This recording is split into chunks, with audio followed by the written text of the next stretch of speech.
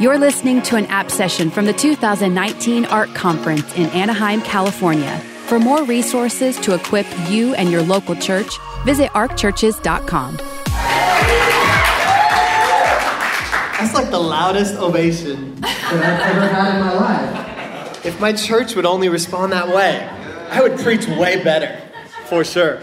How you guys doing? You having a good session here at ARC? You want to be closer to me? Well, that's necessary for this app session we're about to do right here. We wanted to just tell a little bit about our story here and then introduce you to this idea of leading together. This app session is called The Advantages and Tensions of Leading Together as Co-Pastors. And there are some amazing advantages and there's also some tensions. How many of you in the room, you're lead pastors here? How many of you are lead pastors? Awesome.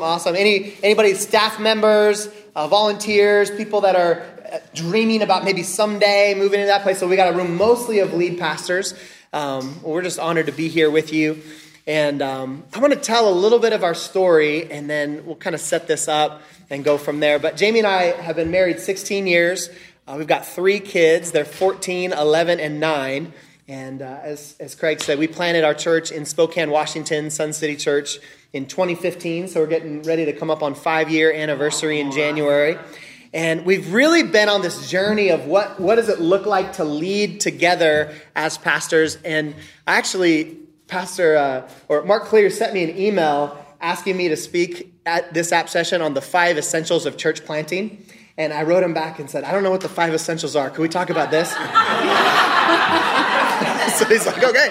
But we wanted to talk about this because one of the things we get the honor to do is we get to be a part of the coaching process as new planters are coming into ARC and going through the intensives. And so we've served. And one thing we've noticed more and more is there's just this growing movement of men and women coming together, wanting to pastor together in ministry. Yeah. And there's some amazing models and people that are doing it well. But we just thought we would add kind of our voice to it as we've been on a journey and doing it together and just wanting to just throw out some ideas and talk about it a little bit. But our story is that we met in Bible school, both dreaming about being lead pastors someday, thinking that God would call us that way. And so really the foundation of our dating conversations and early engagement and marriage has always been dreaming about ministry together. Yeah. We led small groups. I would lead small groups for guys, and Jamie would lead small groups for gals. And then we found ourselves both being able to be invited to preach through youth ministry days and college ministry days and all of that. And then eventually the door opened for us to come on staff at a church. We served at a church for 8 years in Idaho before we launched out to plant Sun City Church.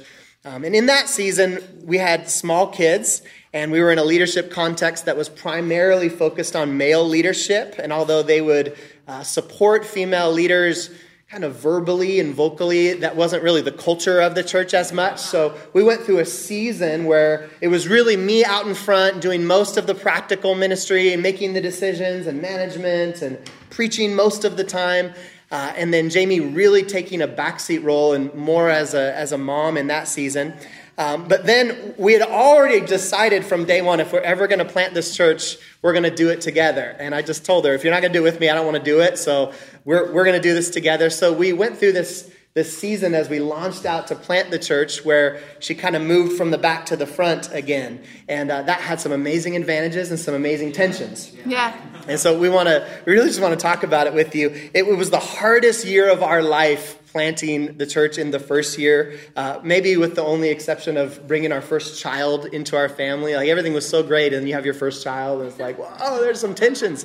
And same with planting the church. Like I was so used to being able to call the shots and make the decisions and just brashly, boldly going where I felt like the Lord was calling us to go. And then all of a sudden, as we started to do this together, it took us a whole year of mostly me hurting her feelings and having to repent and apologize and circle back around and just all kinds of challenges to really feel like we hit a rhythm of what it looked like to work together. And over the past 4 years, we've really developed into this place of strength together where we're starting to see the power of this type of leadership setup. And again, it's something that I think in a previous generation would have been not as widely seen, but now in an up-and-coming generation, as the millennial generation is really starting to become lead pastors in mass across the nation, we just see more and more and more young couples going like, that's what we want to do. Yeah. So we want to talk about it. Jamie's going to talk about why we're so passionate about it. You know, we're not going to get into all the theology of why we believe in women in ministry and women leadership, because we kind of figured that if you're here in this session, you maybe have settled some of those things for your own life. But we really believe that the first team that God designed was male and female, and he did that on purpose. And that role that he gave them was to exercise dominion and advance the kingdom of God, and they were to do it together.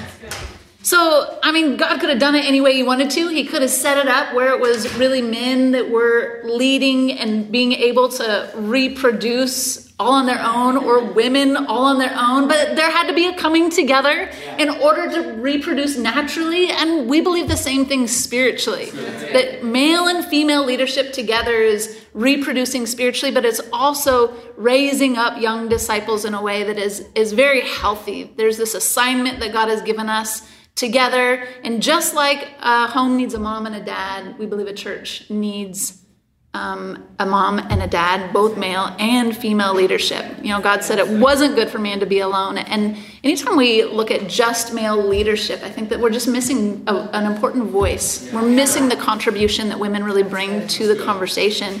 And so this is an important topic, something that we're very passionate about. How do we do this well in a way that honors God, in a way that we're not, trying to wave any kind of flag necessarily? What we're really wanting to do inside of this situation is look at God's design for leadership. What does that look like? And then how do we do that in a way that models it for the next generation? So there's multiplied strength. We believe when we lead side by side, we've really found that. There's increased influence, I believe, in the church. I believe that as we're looking out really at the culture around us, women in ministry is a question that people are asking all the time. Where do you stand on this? Why do you believe what you believe about it? But beyond just the theology piece, there's longevity in ministry, I believe, when you're going side by side and you're both in it together, because it's difficult to shoulder the weight of leadership all by yourself. Yeah. I think it's so important for us to find a place of strength in this place, because for both men and women, it really brings health long-term for our lives, and health for the couple when we're both all in and invested inside of what we're doing. With men and women leading alongside each other together, I believe that we become better leaders. And so we want to talk about 4 ways that couples lead together.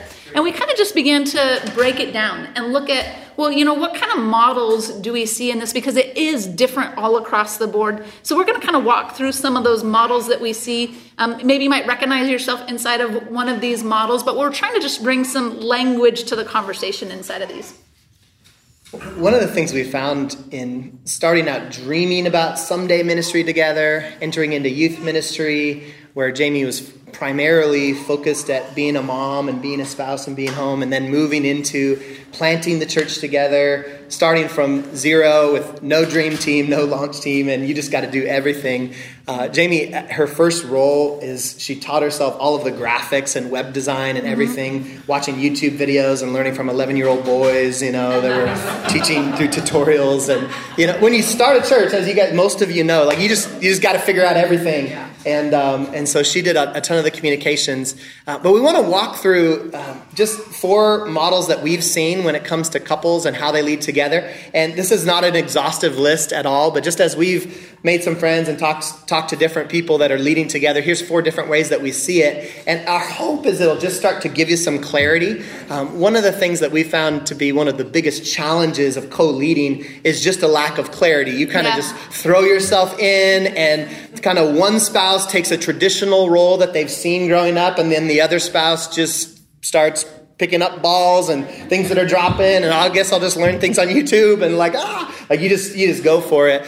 So you might find yourself not fitting into any of these, but here's the ones that we see. Model number 1 is where one pastor is the spouse, and one is the lead pastor, and the other is a pastor's spouse. So typically not involved in ministry leadership, may view their primary ministry role to be within the home. Often the primary ministry would be to the spouse and to the children, or maybe they would serve on a role within the dream team. Maybe they sing on the worship team or serve somewhere. Also, it could be that maybe they have a demanding career outside of the home in providing for the family. And so I would say that's probably your most common traditional setup. One spouse is lead pastor, typically the man, and then the pastor's spouse is at home. And I think that's awesome, and we would totally affirm this model of leadership. You'll see many couples within ARC that lead this way. And so we're not at all in talking about co-leadership saying that this isn't a plan that God could have for your church. We think that's awesome. If this is you, we love you. We're so glad you're here. With that being said, this app session is designed for a couple of these other models. So here's the second thing that we see a lot. Graphic number 2. And this is where both spouses are pastors, but one spouse has a largely undefined role. So they're not in a defined box on the org chart necessarily with a defined job description. And we would see this really very common. They serve as a co-lead pastor alongside of their spouse. And what we found is that comes with a ton of responsibility. It looks like we've listed a bunch of these on the slide, right? They may be responsible for setting up hospitality or making sure the decor looks right, adjusting culture to fit the vision, praying for leaders or some counseling. They're required or expected to attend events like weddings or funerals or birthday parties or bridal showers or all kinds of things. Maybe hosting guest ministry or traveling together, catching drop balls from other leaders, speaking from time to time, pet projects such as women's conferences, for example, dealing with gender-specific issues. This means the most common one that we laugh about is worship team dress code. Right? Her job. Sometimes, and what we find is that oftentimes the pastor's spouse, which is most traditionally the woman, feels overwhelmed by all of these undefined things that come as being a co-pastor, but they're not written anywhere. It's not clarified. It's just a part of this co-lead pastor world. You ever felt any of that feeling? Like, my gosh, what are we facing? So that's number 2. Here's number 3. It's basically combining that. But then also, now they start to fill one of the roles within the org chart. So this would be an example of, well, I'm also a co-lead pastor, but I serve as a worship pastor. Or I'm a co-lead pastor and I serve as a children's pastor or an executive pastor. Lots of them are set up that way, where maybe one spouse is kind of your visionary communicator, leader, developer, and then the other spouse runs the church on an executive level. There would be many ways that could be set up. In this model, the pastor spouse typically carries the job description as defined in the role, as well as a lot of the other undefined stuff from model 2. And what we found in our journey as we planted our church and our church began to grow to be several hundred is Jamie's job description as the communications pastor of our church was growing as our church was growing. But what was also growing was all of that undefined stuff that came upon her as a co-lead pastor. And I remember even just in the last couple of years sitting down with her and in my own short-sightedness, starting to get a little bit frustrated, like, are you just not passionate about graphics and communication anymore? Are you, like, why aren't you putting the effort that we had at the beginning of planting the church? And I really started to question some of what was going on. And then through some in-depth, tension-filled conversations, I had like this awakening, like the role of communications was growing, but also the co-lead pastor role was growing. And that was a whole role I really hadn't considered the weight that was coming on her from both sides of those. So what we did, one of our overseeing elders, Pastor Mark Estes, came into town and he helped us reorganize our org chart. And we carved out for us what's now model number 4.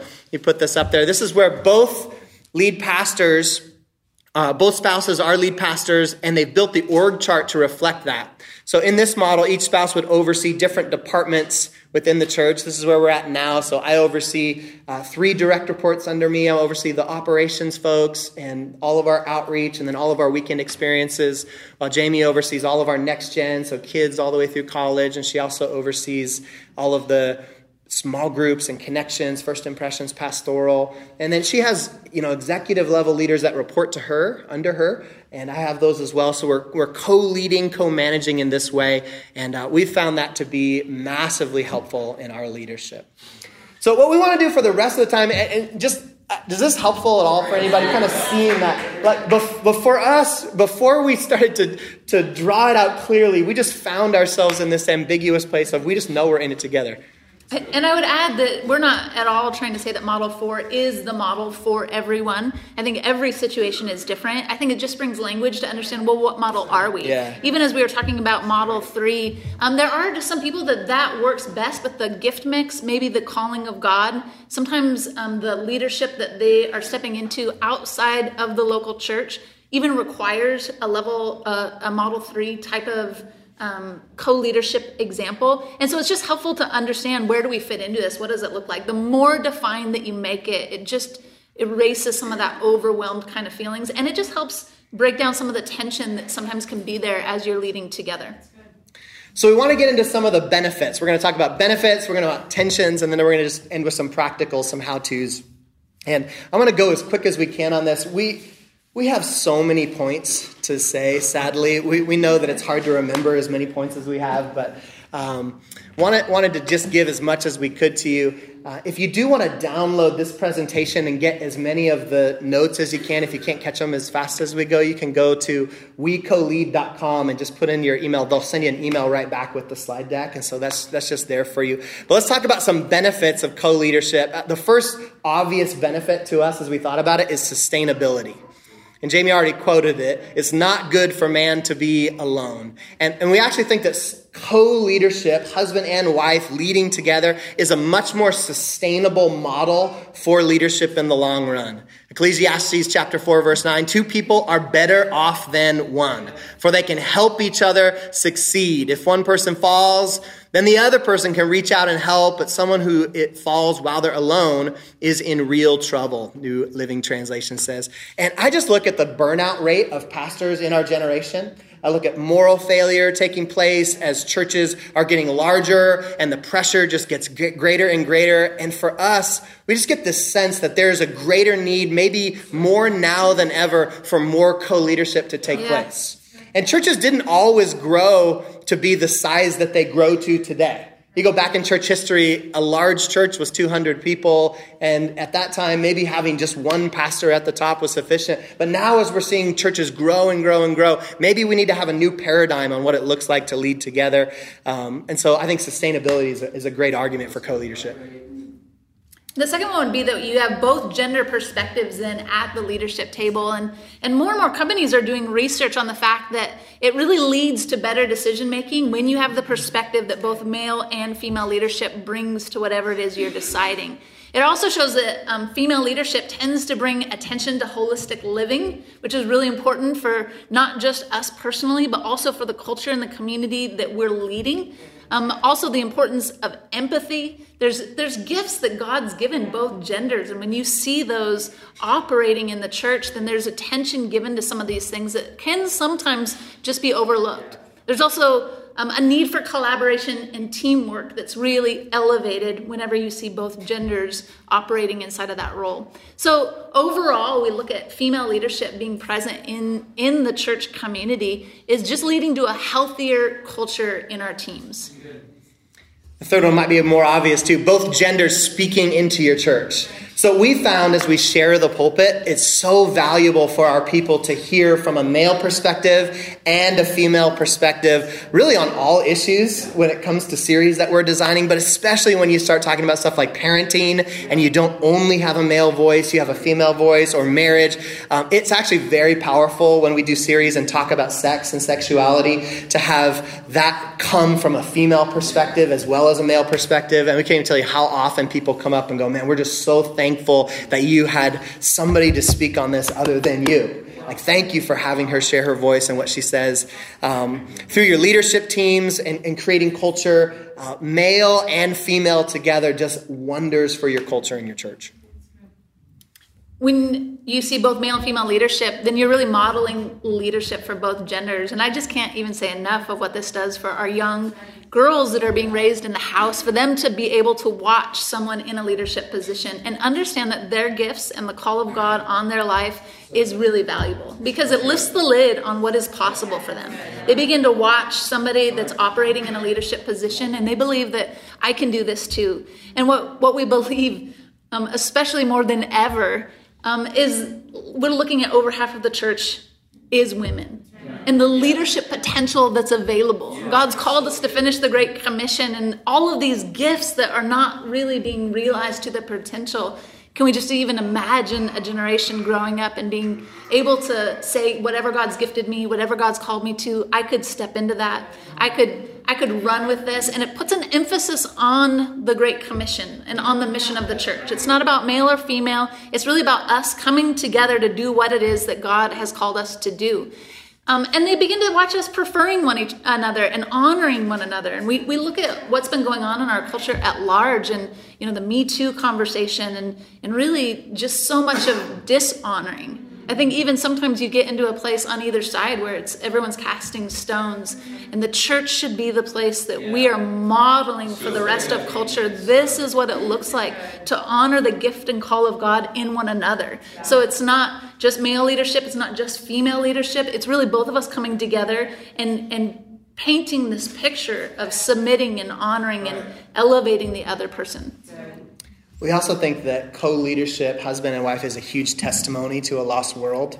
And I've really been surprised, as much as you receive pushback from the religious world to have husbands and wife lead together, actually from the lost world, not leading this way is getting to the point where it's outright offensive to the world. There's an expectation of gender equality and diversity. There's an expectation of racial diversity. Like, all of that is an expectation for anybody that has worked in any level of executive leadership in the world. So when they come to the church and they find only one gender leading, there's an offense there a lot of the time. I was recently reaching out to a CEO in our city, and not a Christian at all. We had a long conversation. I'm just trying to witness to him, and he agreed to come to the church, and he's with me during worship. He sat up in the front, and I'm just kind of sharing with him. And I just asked him, man, like, what's the one thing that you would say really has kept you from putting your faith in Jesus? Like, what's your issue? And he said, honestly, it's just the way that your religion treats women. I just can't be a part of a religion. And then that day, actually, Jamie was scheduled to preach, and so she got up and brought it. And he was so impacted to watch a woman handle the Bible and teach theology and call people to faith. He was really inspired. And I would say his case is not an exception at all. Yeah. That's really common. There's a whole generation looking at the church and wondering if we're fading into further and further irrelevance. So this kind of leadership it gives you a whole different testimony to the lost world. And then, I mentioned this a little bit, but really there's a stewardship of the gifts of God in both genders, because we are looking at more than half of the body of Christ. And the leadership that Jesus endorsed was bold leadership. When you look at the parable of the talents and being able to steward everything that was given, he commended the servants who took the risks, who were willing to invest the talents that they've been given, and then they multiplied them. And really, we've come to a place inside of our leadership where we don't want to be the kind of people who just play it safe inside of our leadership. Well, I didn't know if that was allowed for me to be able to do. I didn't know how much you really wanted me involved. And I've had to ask myself those questions. As a female leader, it's one of the questions we get all of the time in Next Steps. People always want to ask us, well, why do you believe what you do about this? People will get up and walk out when I'm the one preaching. There is just pushback when it comes to it. But I've had to be able to dig into the Word of God on my own and say, you know what, I believe I'm going to stand before God someday, and I'm going to be held accountable for the gifts that He's given me. And it's not just gifts for me. I have a gift of leadership. I have gifts that He has entrusted in me, and someday I'm going to be held accountable for them. And I want to just be bold about it, and I want to lead our church in that same place. All of these young women, I don't want to lose the leadership gift of our young women to the corporate world because we're not allowing them to lead in the church. So they find more open doors in the community than they do inside of our church. And the fields, they're white, the laborers are few. And I'm just excited about the young women I see being raised up who believe God's entrusted me for a reason, and my voice is valuable. It's important for the body of Christ. You're number 7. Oh, I'm going again on this one. Both genders, they sharpen and refine each other. So we're called to help each other out. And honestly, like the gift of God that my husband is to me inside of my leadership, and I know that I am to him, there's just like, you get it at a deep level. So what you're able to speak to is just different from anybody else, even on our team, because you're in the trenches, you're passionate about it, you've sacrificed for it. And because of that, there's a sharpening that takes place between us that's different from what anybody else can provide.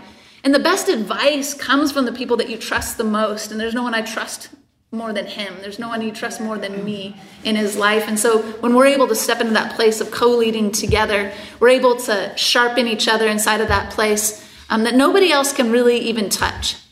It also, it's an environment, co-leadership environment, that forces us out of our comfort zones, because it's easy to get around kind of your own gender, and there's just similarities. You feel like, you kind of get each other, and so then it's easy to kind of get comfortable in that space. And honestly, it's uncomfortable to step into kind of maybe the guy's world, or for him maybe to see it from the female perspective, because all of a sudden you're having to consider the way that you come across, not just to your own gender, but the way that you come across to a mixed audience, the way that you're leading. It creates discomfort in you, but it's also very stretching for your leadership to be able to have both genders sharpening and refining those gifts that God's given us. Number 8, it brings strength to your marriage. And we're going to talk about the tension points that come to your marriage here in a second. But there's definitely a strength that comes to your marriage. There's this sense of we're called to do this together, and we're in it together. And I remember growing up and hearing pastors, very common, you'll still hear this all the time, like there's this question of, do you love me or do you love the church? Do you love me more or do you love the church more?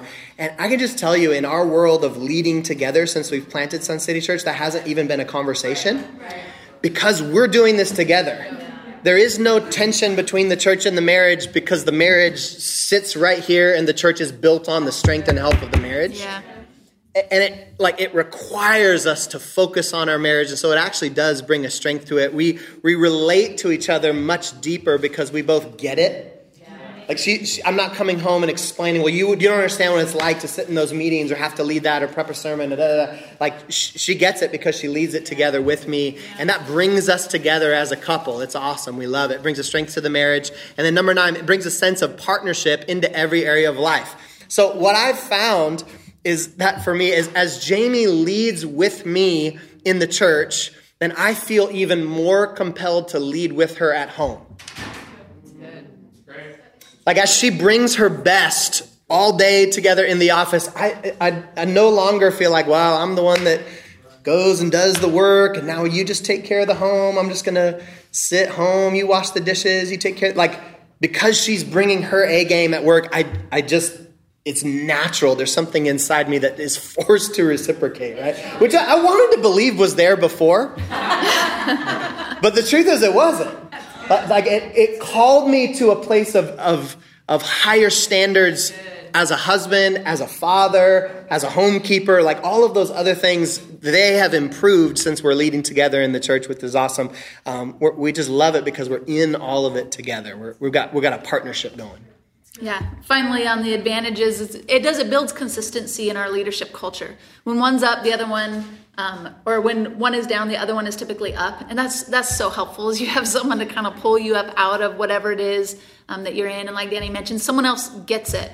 There's not a place of one or the other kind of just being so focused on church that you kind of forget about it, because you're holding each other in check when it comes to that. So let's get into the challenges then that we face, the tensions that we face as co-leaders. And here's the first one, is finding and defining your role as a co-leader. So it's easy as a woman leader to step into this place of going like, okay, I'm going to co-lead with my husband.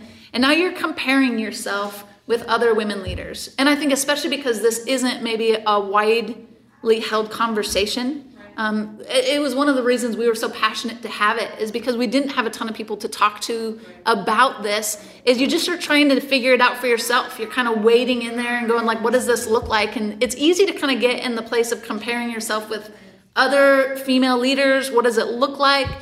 There's a tendency to pick up all the drop balls instead of discovering your own unique strengths. And we see this a lot with church planters that are getting into it together. They're passionate about, we want to co-lead together. But what that turns into a lot of times is she'll start just picking up everything that's dropped and maybe not focusing on like, well, what has God actually called me to inside of this leadership realm? It's also sometimes easier to defer hard tasks to male leadership.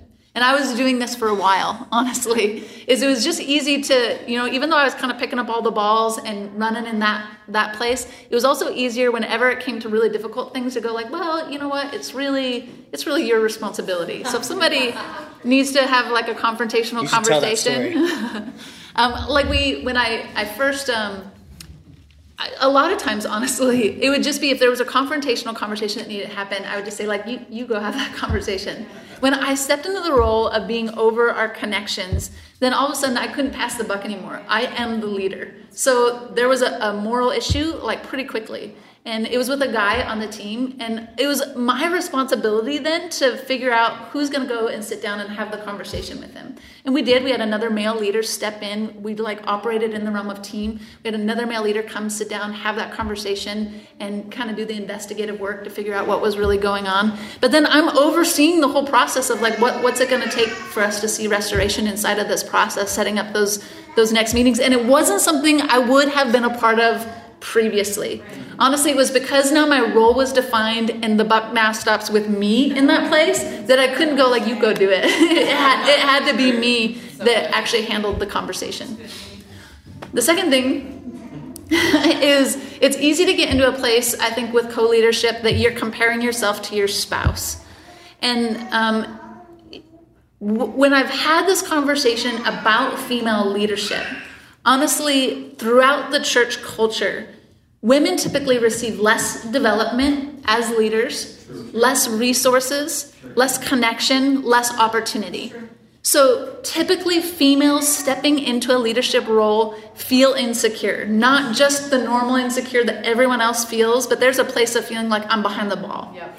Especially like for me, I had stepped out of it, like Danny mentioned in our story, for a while as I was kind of taking care of our kids. And even though I'd kind of jump in here and there, really he was growing in all of his leadership skills while I was at home running around chasing children.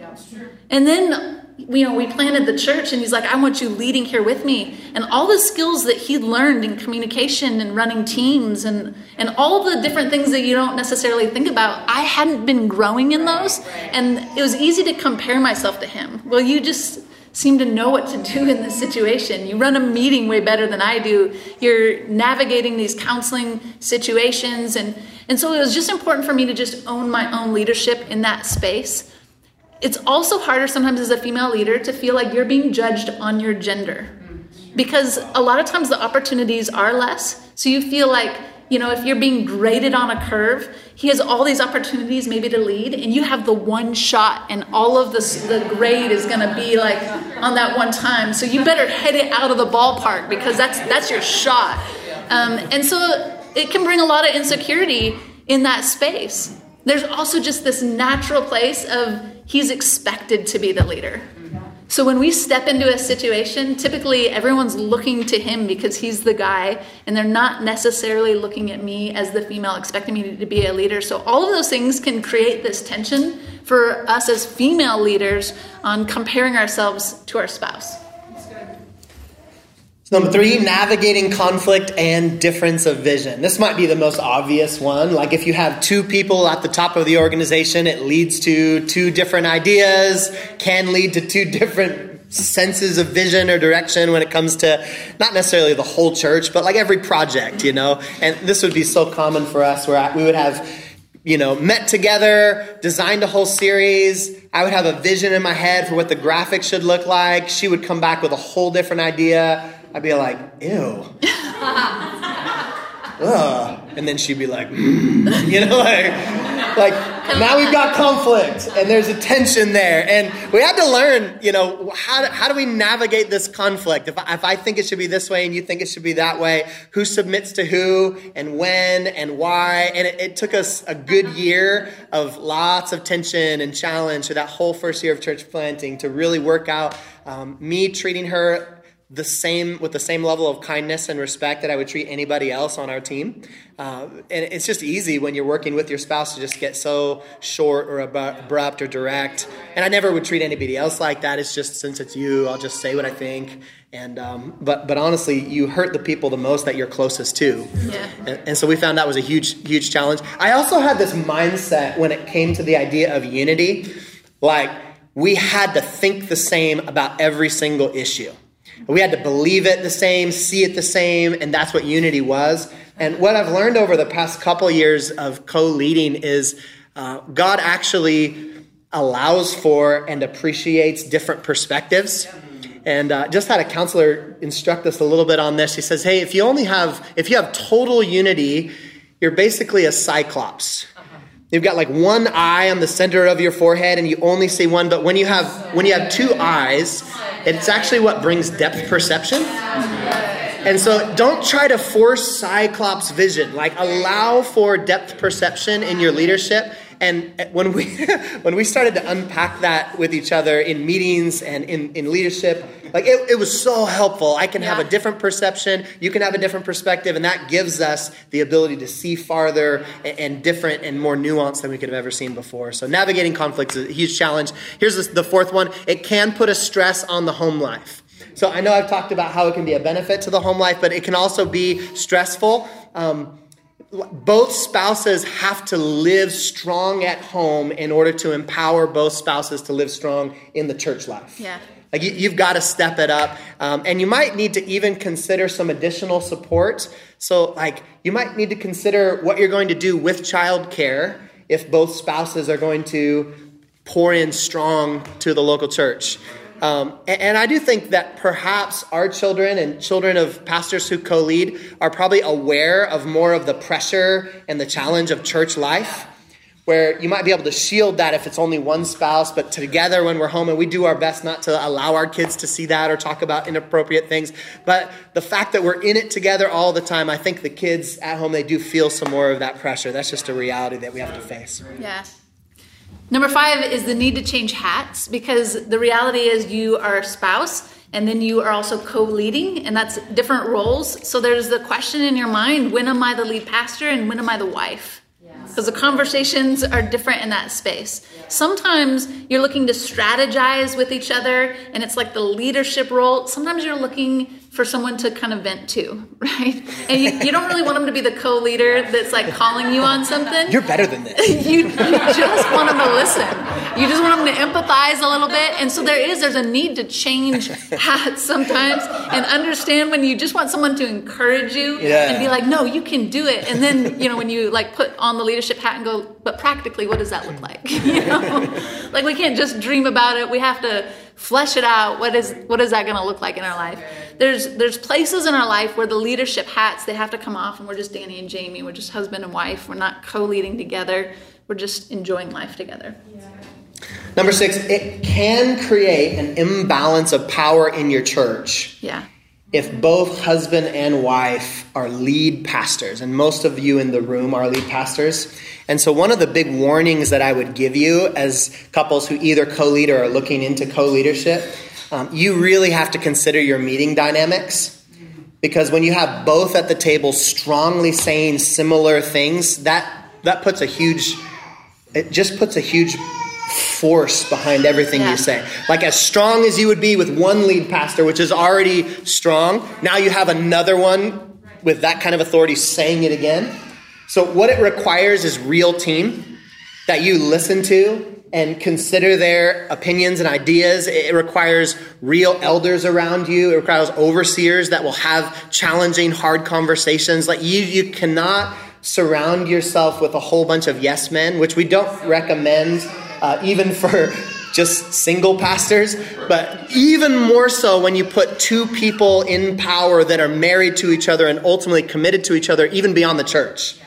Like, if the church goes down and Sun City closes, like, we're still in this together. So that level of commitment can create an imbalance of power. And I think it's irresponsible not to think through that and consider it in your church plant. Like, you've got to set up appropriate accountability and systems for checks and balances. Number 7 is temptation to allow personal challenges to show up at work. Anybody ever have this happen? So like, things are going bad at home and the rest of your staff They feel it. You do need to maintain a level of professionalism that you'd want from your staff. Whatever you'd want from them, you want to model that at home. Or maybe if you're a church planter and don't have staff yet, just think someday staff, what would I want from them and how are we living like that now? If we get into a fight at home, my feelings don't always disappear by the time we're in a creative meeting together at 9 a.m. So I've got to deal with that. I've got to think through that. How am I going to carry myself in light of that truth? And on the opposite side, temptation is to allow work to show up at home. And both of your world then revolves around the church. And you have to be very strategic and intentional about having conversations that aren't just about church. And when someone hurts you, man, and you would know this, right? They actually offend your spouse even more. So it's really easy to let that affect the home life. In fact, anytime somebody kind of gets in that conversation with us about women in ministry, I'm always trying to be the one that has the conversation because, Danny can have lots of peaceful conversations with people about all kinds of other topics. Not that one. That one, he just will go head to head with them on it. And so it is important to be able to place some boundaries inside of your life because also church schedule, it can affect home life. You're both gone. It's not like one is there and the other one is not. If you're both co-leading, a lot of times it's like meetings are taking place, both of you are out of the home. And so you have to be even more intentional about home life and what does that look like for your kids. Number 9 is just practical, but the leadership gaffe is large if vacated. So if you go on vacation as a lead pastor couple, that's 2 people on vacation, or if there ever needs to be a removal of the lead pastor, you're talking about removing 2 lead pastors. That's a big amount of weight that's going to come upon someone or a team or something. So just something to consider. And lastly, even beyond a theological level, it's just unusual. So a lot of people have built-in negativity about it. And you just have to, as I think a female leader, but even as a male leader who is co-leading with their spouse, you just have to brace yourself for the things that people are going to say and the comments that they are going to bring up. There are just people that don't want to follow a woman, and that's both male and females. That sometimes females are the loudest even about that. There's people that have a theological conviction against it, people that we respect that fall on a different side when they're looking at Scripture, and they have come to a different conclusion than we have. And we want to be able to graciously be able to say, you know what, we love you. This is where we stand on these issues. There's a lot of people that make assumptions based on other female leaders that they know. I think this is one of the most difficult for me, is that they've had an experience with another female leader, and so then they just kind of have a bias. All female leaders preach like this. All female leaders speak like this. All female leaders make decisions like this. And that's one of the most difficult ones, I think, for me is kind of being put in a box as far as what that looks like.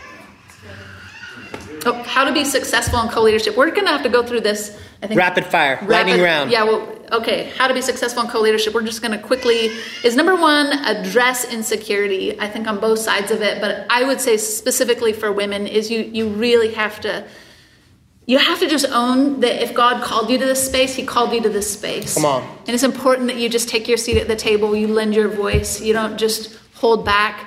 But it's important that you're there for all the reasons that we already listed, but also for a whole generation that's following you. So this is just practical, how to be successful leading together.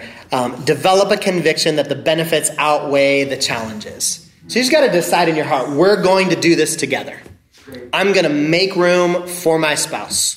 I am not going to give in to nepotism. I'm not going to engage in tokenism. It might cause me to go slower, but I'm going to be patient, and I'm going to handle people's weird complaints, and I'm going to have the challenging theological conversations, and I'm going to field negative comments and misconceptions with grace. It's going to possibly slow us down, but we believe that we're actually going to go farther and be in a place of greater impact over the long term. Like we talked about sustainability. Like we believe the impact is greater together, so we're going to have to manage and overcome the challenges in order to receive what's best on the other side. Yeah. Clearly define leadership roles. And I think for every season of life, because that might change for a female leader. There might be a season where you are spending more time at home, or you have a job outside of church, world, and you just have to define, what does it look like for me in my season? And what I wish somebody would have told me kind of early on is that you can be investing in your leadership at whatever season you're in. So even if, this season you're focused more on being home with the kids and, you're leading where you can, just invest in growing in your leadership skills in that season, because there'll come a day where your kids are old enough.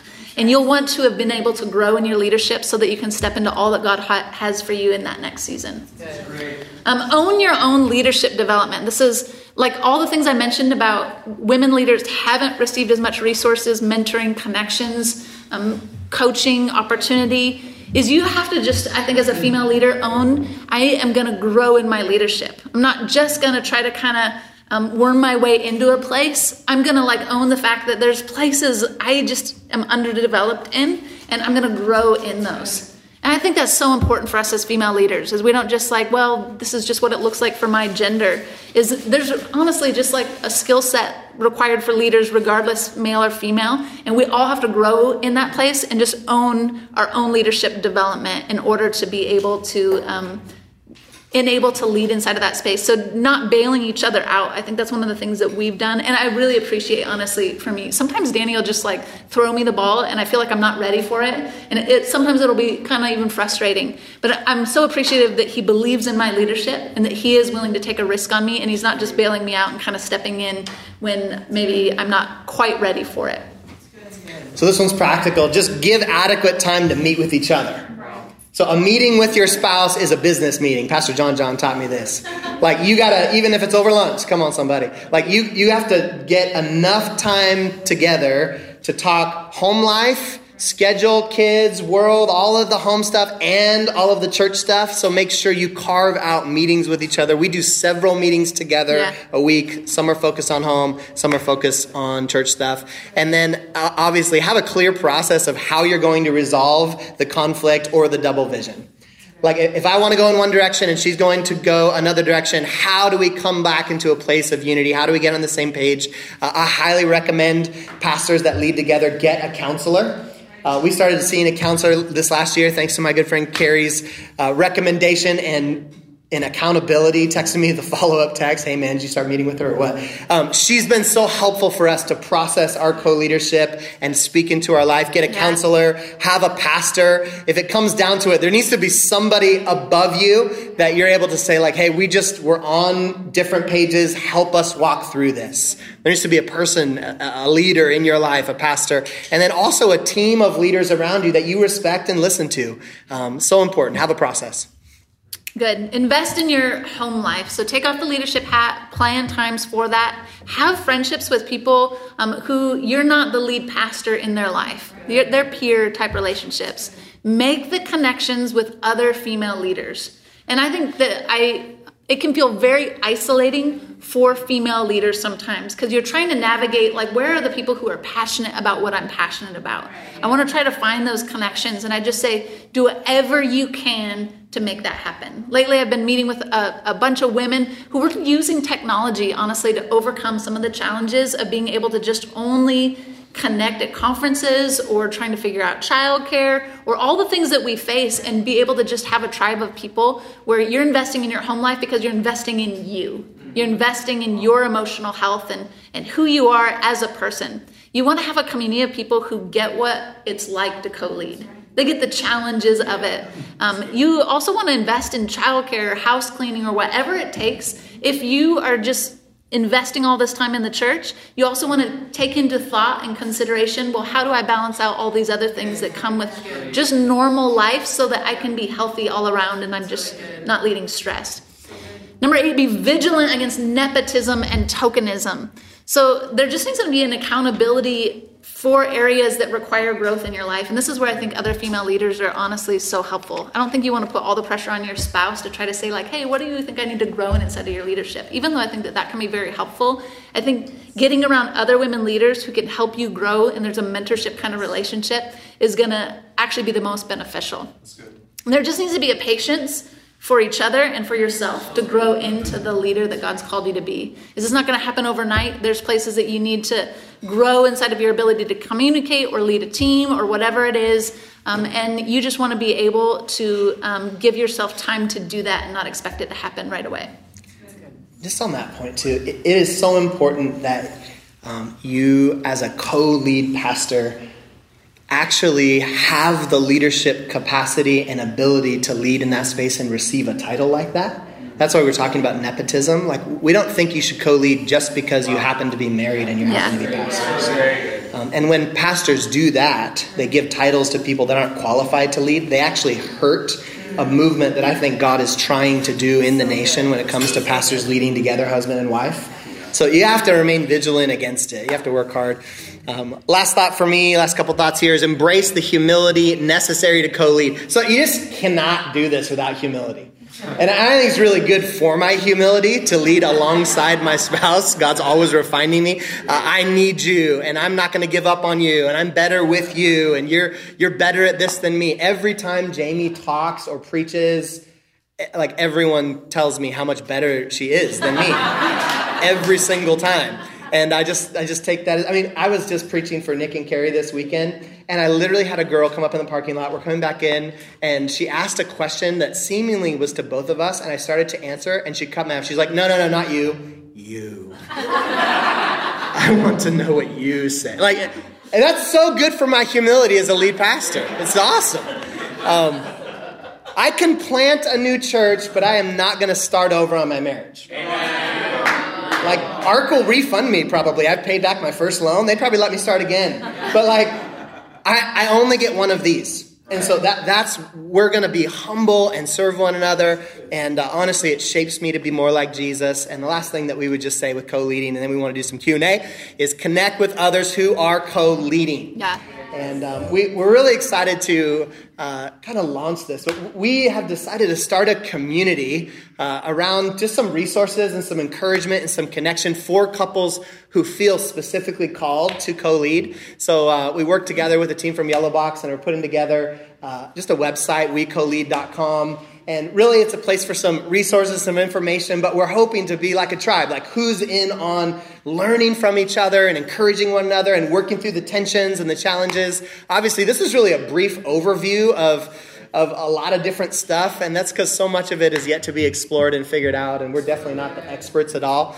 All we really wanted to do in this app session is say, hey, there needs to be a conversation about this, and we'd love to have it with you guys. So if you want to be a part of that, we would so love to connect with you. You could jump on that website, wecolead.com, and we'll connect with you and start the conversation together. It'll be a whole lot of fun.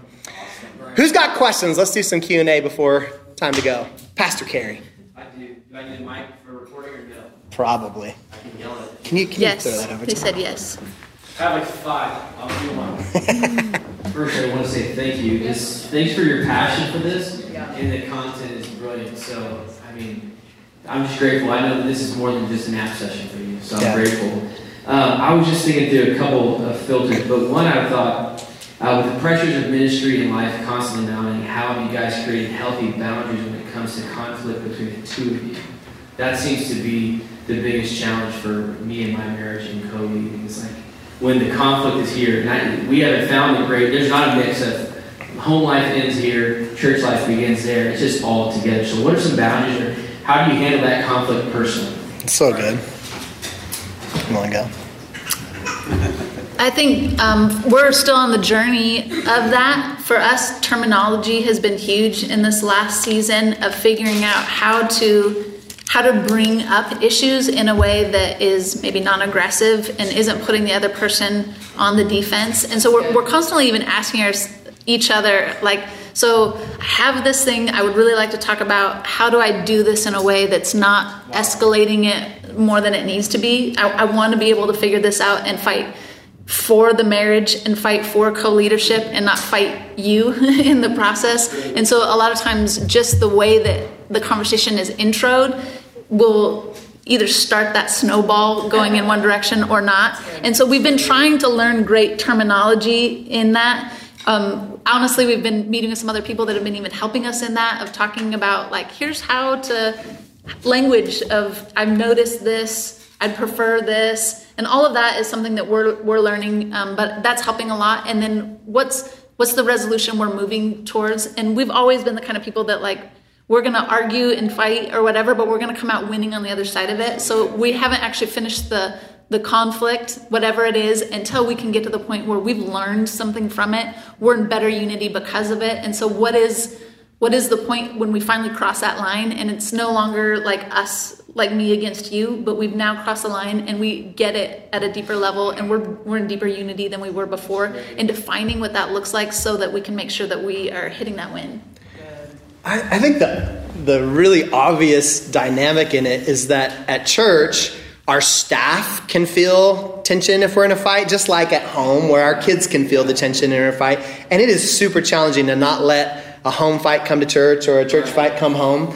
But we do treat both of those groups of people, so our staff at work and our kids at home, with a high amount of honor and respect. And we're trying to do everything we can not to bring tension into the staff meetings or the creative meetings or whatever. And we're trying to not bring stuff home to the kids. I think at some level they're intuitive and they can probably sense it, but we're trying to put resolution conversations until we can get alone for a meeting at work, or we can get alone late at night after the kids in bed at home. Like, let's resolve things here, so by the time we show up to staff meeting tomorrow, we can lead together with strength, and it's an atmosphere that everyone enjoys to be a part of. Like, no one wants to be in a staff meeting when you guys are in a fight. Boo. Let's work hard to get on the same page and bring a united front into the staff as best we can. But as you know, sometimes it just pops up in the middle, and do each other the best as we can to respect as if we would any other staff member. Great. Really?